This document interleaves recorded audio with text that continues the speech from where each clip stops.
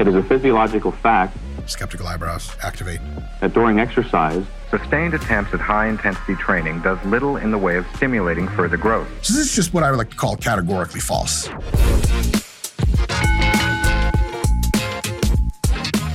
Hey folks, Dr. Mike here for Renaissance Periodization. I'm a professor of sports science and competitive grappler and bodybuilder. And, well, Scott the video guy and I did kind of a bad thing. We broke into Grandma's attic, rummaging through her stuff. But good news, we found some old Mike Mentzer VHS, I think, tapes that have all the secrets of high-intensity training now brought to you live, sort of. Let's take a look at them and see what we can find. All right. A look at high-intensity training. Cool. The revolutionary concept of high-intensity training has been recognized as the ultimate method for increasing muscular size and strength. Okie dokie. Propaganda 101 has been recognized as the ultimate method. By who? There were 0 governing bodies of any sports medicine associations or training colleges at the time that recognized it as the ultimate method, and the number continues to stand at 0 in perpetuity. So this, you can almost certainly say, is factually incorrect. Proper understanding of high-intensity training will provide you with the knowledge required to ensure optimal results from your efforts. Optimal.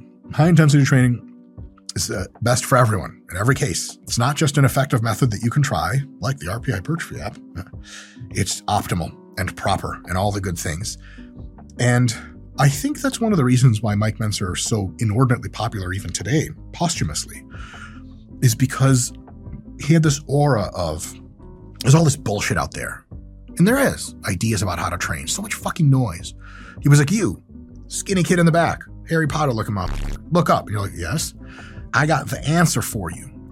And it's 2 things, insanely simple and brutally difficult. What do you say? They're like, what? That sounds like it matches my male pseudo right-wing proclivities quite well, sir. Sure does, kid. Here's HIT. Go be an adherent of it and get in our comments section and fight other people about it. I ain't lying.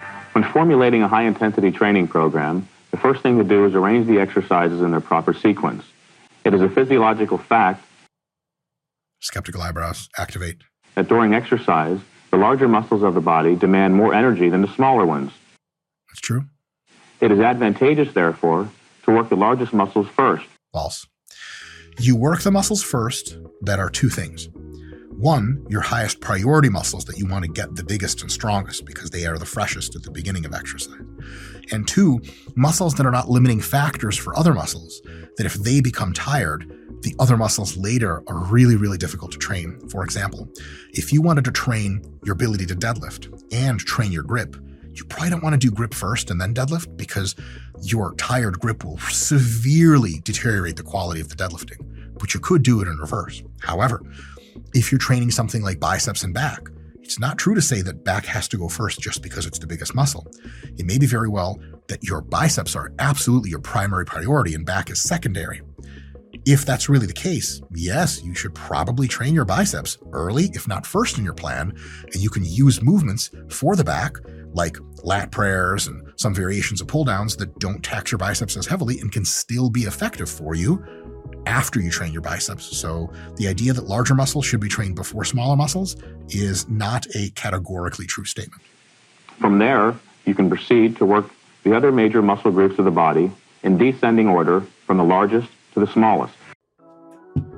Yeah, it violates the idea of what you're prioritizing. So if you wanted really big delts and you didn't really care about your glutes, and you could train your glutes much after you train your delts, but that would be in violation of what Mr. Mike Mentzer is saying here. So you would be wrong. Actually, you wouldn't be wrong. He would be wrong.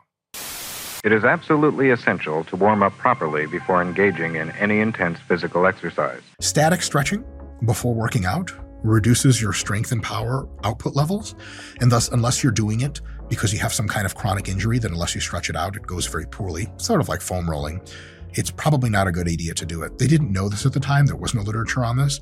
So this isn't like Mike Mentzer's an idiot or some shit. It's just an honest mistake. But another good thing about if you overinvest into an ideology that's quite old. Right now, we're seeing a resurgence of high-intensity training and Mike Mentzer fanboying. And look, Mike Mentzer is a dope motherfucker, man. There's plenty of shit to fanboy him about. But you got to understand, the shit is sort of outdated. And that means a lot of the shit he said was so super dope and super true. But a lot of the shit he said was just wrong. And this is one of these things. Although, you know what I'm saying? If I'm training with a woman that flexible, I'm trying to get her to do as many stretches in front of me as possible. Don't tell my parole officer.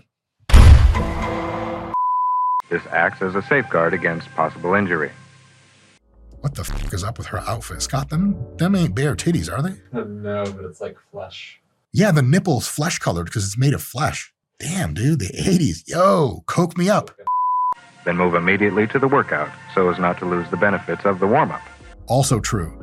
If you warm up and you go take a drink and you go to the bathroom, you start taking selfies of your dick. I always do this.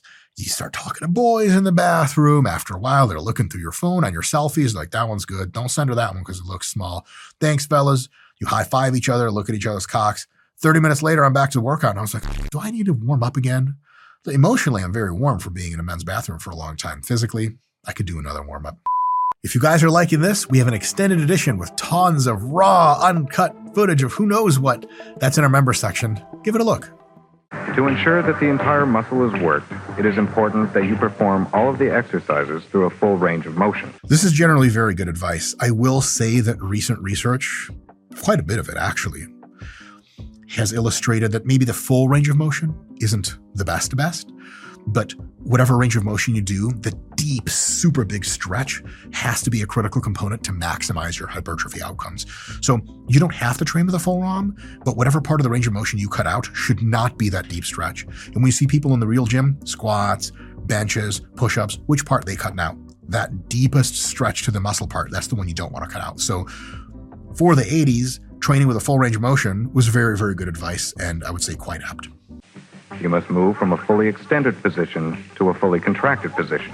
Mike's got great technique, man. This is really good technique.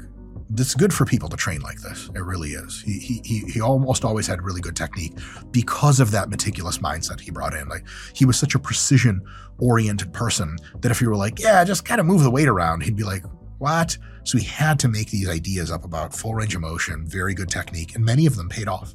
Once the fully contracted position is reached, pause momentarily before lowering. Yeah, you don't have to pause momentarily. It's probably just mostly a waste of effort. So I'd say in most cases, you just get up to the fully contracted position and reverse direction under control back down to the fully stretched position. But this isn't terrible advice, just trying to give you guys a bit more insight on what modern sports science has to say on the matter. Progressive overload is the cornerstone of an effective weight training program. Add more weight, do more repetitions. This is how you continue to improve. Accurate, very good stuff. One of the best things about high-intensity training philosophy is they try to get objective, and they try to send landmarks, and they try to kind of aim for higher and higher and higher in slow, incremental steps. A lot of folks that trained before, and many folks that still train today, Sam said, look, they'll go in the gym and just do stuff, and they'll train hard, and that is 90% of the fun and the effect. But there is a meticulousness that comes from tracking and setting little progress goals. It feels very good because you know you're on track, and also you're making sure to challenge yourself appropriately, to really push yourself. It's only if you challenge yourself appropriately, regularly, do you know when fatigue is high enough for you to need to back off.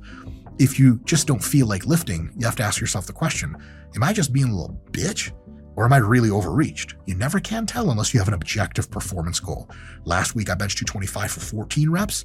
If I can get it for 15 this week, I'm definitely coming back to train next week because I'm still up. If I did 14 last week, but I got 13 this week and I'm cooked, yeah, maybe next week's going to be a deload. So the high intensity training mindset of writing everything down, following the logbook, which you could do with the RP Hypertrophy app, the most advanced logbook in the world. What do you get when PhD sports scientists collaborate with pro bodybuilders? The most effective muscle growth training app ever made. Get yours now. But anyway, just whether you use the RP app or use this, just actually a notepad on your phone, it's really good to keep track of stuff and make a little goal. 5 pounds on the bar here. 1 rep here, and you slowly walk your way towards gains. It clarifies the subject considerably. People kept track and logbooked their training for generations before high-intensity training took hold in the 80s. But they made it the most popular and explained it the best. And for that reason, even though you'll see many videos of me talking that shit about Mike Mentzer and HIIT, because I got a lot to say that's critique-worthy, we are still eternally indebted to this philosophy for trying to make some goddamn sense out of the lifting world instead of settling for Joe the bouncer from New Jersey. He's like, I don't overthinking it. Just go in there and lift hard. Weights. Just boom, boom, boom. Hey, thanks, buddy. Good advice. Recommended is the following method of progressively overloading the muscles. Hey, Scott, how much meth do you think he's on in this video?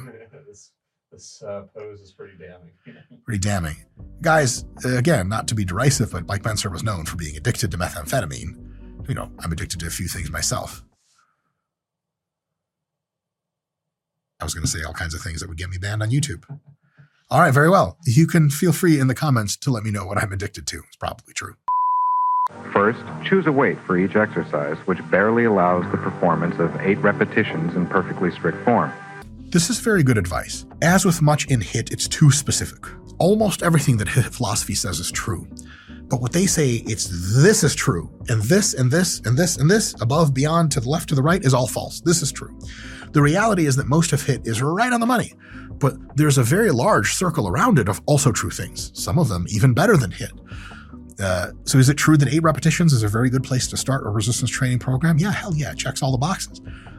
Is that necessarily the case that it's the optimal or the best or the only? No, not even close. And we have really good idea now that challenging yourself with anything between 5 and 30 repetitions seems to have a roughly equivalent effect on muscular hypertrophy, muscle growth. So 8 is definitely between 5 and 30, but there's a lot of options there, and you can feel free to be much more creative than just 8 reps.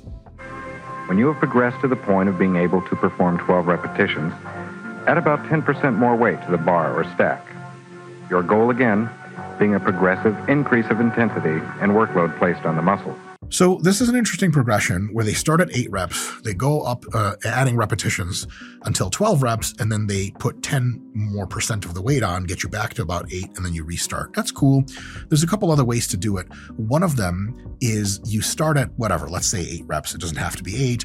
And then you actually put 2.5 or 5 pounds more on the bar each time and try to match the repetitions. So it's 8 and then 8 and then 8 and then 8, but each time it's a little bit more weight, little bit more weight, little bit more weight. So at the end of that process, you're still doing sets of 8, but you're using the 55-pound dumbbells instead of the 60s. A lot of times, loading can give you smaller increments of progress than reps. For example, let's say you're squatting 405 pounds for a set of 6. I mean, that's to the limit, basically failure. If you're well trained, it's going to take you a long time to add a whole new rep. If 405 for 6 is hard for you and you're pretty advanced in the squat, you might train weeks, if not longer, until you successfully lift 405 for 7. And weeks, if not months, until you hit 405 for 8. And then 405 for 10, that may not happen to you for years, if sometimes if ever. But the jumps are so large. 1 extra rep, when you're typically doing 6 reps of 405, is so much more physical work. And the degree of difficulty in relative terms is huge. 1/7 is like about 14 or some shit, 14%. If you go from 405 for 6 to 405 for 7, you're essentially increasing the difficulty by 14%, just going up 1 increment, 1 rep. If you use load, you can put 2.5, let's go up higher, 5 pounds on the bar from 405 for 6 to 410 for 6. It's a much smaller, much more realistic increment. And you don't have to go weeks and weeks in the gym going 405 for 6, 405 for 6, 405 for 6, 405 for 5, I got fatigue, deload, 405 for 6, finally 405 for 7. It's actually a lot of monotony because you can't just add a rep to shit, especially in the low rep ranges all the time, unless you're just starting out or you're really just changed exercises early. But adding load, especially on small margins, 2.5 pounds, 5 pounds, is much more realistic. Adding reps is totally cool if you can do it. And sometimes, like with dumbbells, you go from 15 reps to 16 to 17, 18, 20. That is small margins. But especially for lower reps, especially if you're advanced, adding load can give you the small margins, which you can actually successfully get stronger at that pace, and thus you can make these small gains versus having to do the same shit over and over again. As your body adapts to increasing levels of training intensity and stress, higher levels of intensity will be required to further stimulate muscular growth. Accurate. The tendency will be a desire to do more. This, however, is neither desirable nor possible. Oh boy, here comes the low volume bullshit. Your muscles get used to a certain amount of stimulus. There's a desire to do more to get better results. It's actually true. Beginners can grow in very low volumes that for intermediates cause only stagnation. Intermediates can grow in volumes which for the advanced, in some cases, cause, well, either really shitty gains or only stagnation. As your body gets used to training, its work capacity improves. And that means that if the work capacity is in order and is higher, and if your recovery ability still hasn't been maximized, doing more volume, that's right, more sets, which the HIIT folks didn't like at all, is actually a great way to continue to challenge the muscles. If you start by doing one set of bent rows to get a big back when you're 15 years old and weigh 110 pounds, it is a very curious thing indeed to expect you to maximize your back hypertrophy by ever only doing one set of bent rows with, even if it's hundreds of more pounds. Your body is much more adaptable and can and will grow if, when your recovery is totally permissible to it, you add a set here and there. So maybe you do 1 or 2 sets when you're 15. By the time you're 20, maybe 5 or 6 sets is what you need. By the time you're 28, maybe 7, 8, 9, 10 sets is really what's going to hit the sweet spot. And of course, you don't just want to layer in pointless volume thinking the more I do, the more I'll grow. You have a recovery limit, and the HIIT folks are really good about talking about that. But you don't want to get caught into this trap of never increase volume. We could make a contrary argument and say never increase intensity, and we'd be just about as right, which is to say wrong, about that as well. You can train hard or you can train long. You just can't do both. And don't I know that? I don't mean training. Never been hard. What? Sustained attempts at high-intensity training does little in the way of stimulating further growth. Instead, what results is a reduction of the body's recuperative abilities. Yeah. So this is just what I would like to call categorically false. They have tested single set versus multi-set protocols. And in almost every single case, multi-set protocols elicit more muscle growth, even in beginners. There were a few studies done early, much later than this video was made, that showed that in the first 3 weeks or so, you had roughly similar results from single set and multi-set programs. But after 3 or 4 or 5 or 6 weeks, the curves for progress from the single set and multi-set split up, and the multi-set programs took off while the single set programs didn't cause as much hypertrophy. So no, it's just not true to say that adding volume doesn't work. It really does. There are limits to it, but it really does work. The important point to remember here is that you will grow progressively larger and stronger muscles only when you train with increasing levels of intensity. This is universal and applies to all human beings. True, but how much? How much volume? Don't, however, worry about your individual potential. Potential is only the expression of a possibility, something that can be assessed accurately only in retrospect. Again, come back to the thing that Mentzer had a lot of wise shit to say. This is so good. People are so concerned about their genetic potential. What do you think, man? Do I got what it takes? Takes for what, motherfucker? The only way you're really going to find out is if you really dial in your nutrition, really dial in your training, do a good, not great, good job on everything, and just see if you get pretty jacked. And if the gains are keeping coming, then you're saying, hey, I got good potential. Just do your best. Time will sort out how good the results are. And look, they're going to be better than 0. So you're going to have something to show for it, whether you look like pathetic and shriveled up like me or amazing and jacked like Mike Mentzer. Time will tell, and eventually you'll be like, oh, is this the thing I want to continue doing? Or do I look enough like Dr. Mike that I should just quit weightlifting like he should have quit it years ago? Yeah, I'll see myself out. In other words, you'll never know how good you might have become unless you try. So let's get with it. Very, very, very good advice. All right, folks, that was really fun. We only watched kind of half the video. There's another half where he actually goes through a program and talks about it. If you guys want us to review that part, let us know in the comments and maybe we'll get to it. If you guys want us to review other lifters, other bodybuilders from history, other philosophies, throw it in the comments. Let us know. And if you don't have any ideas of your own, but you notice someone put something interesting, give them an upvote so that we get to reviewing and commentating from a place of, well, good faith and hopefully some knowledge on a bunch of stuff that you guys want to know about. Because at the end of the day, that's what we're about at RP, is increasing level of knowledge so that you get more results, so you finally, in my case, get laid. And in your case, probably for the 100th time. Anyway, go out there and get laid. I give Mike Mentzer a respect out of 10 for just being really cool and trying to organize lifting into a logical structure. Did he get it all right? No. Did he get it all wrong? Not even close. Tons of good gems. Maybe we'll do another video about him and review some of those. See you guys next time. All right, folks, that was really fun. Hopefully you had some lulls. If you want the lulls to continue, YouTube says you should watch this video, and generally YouTube is correct about a lot of things.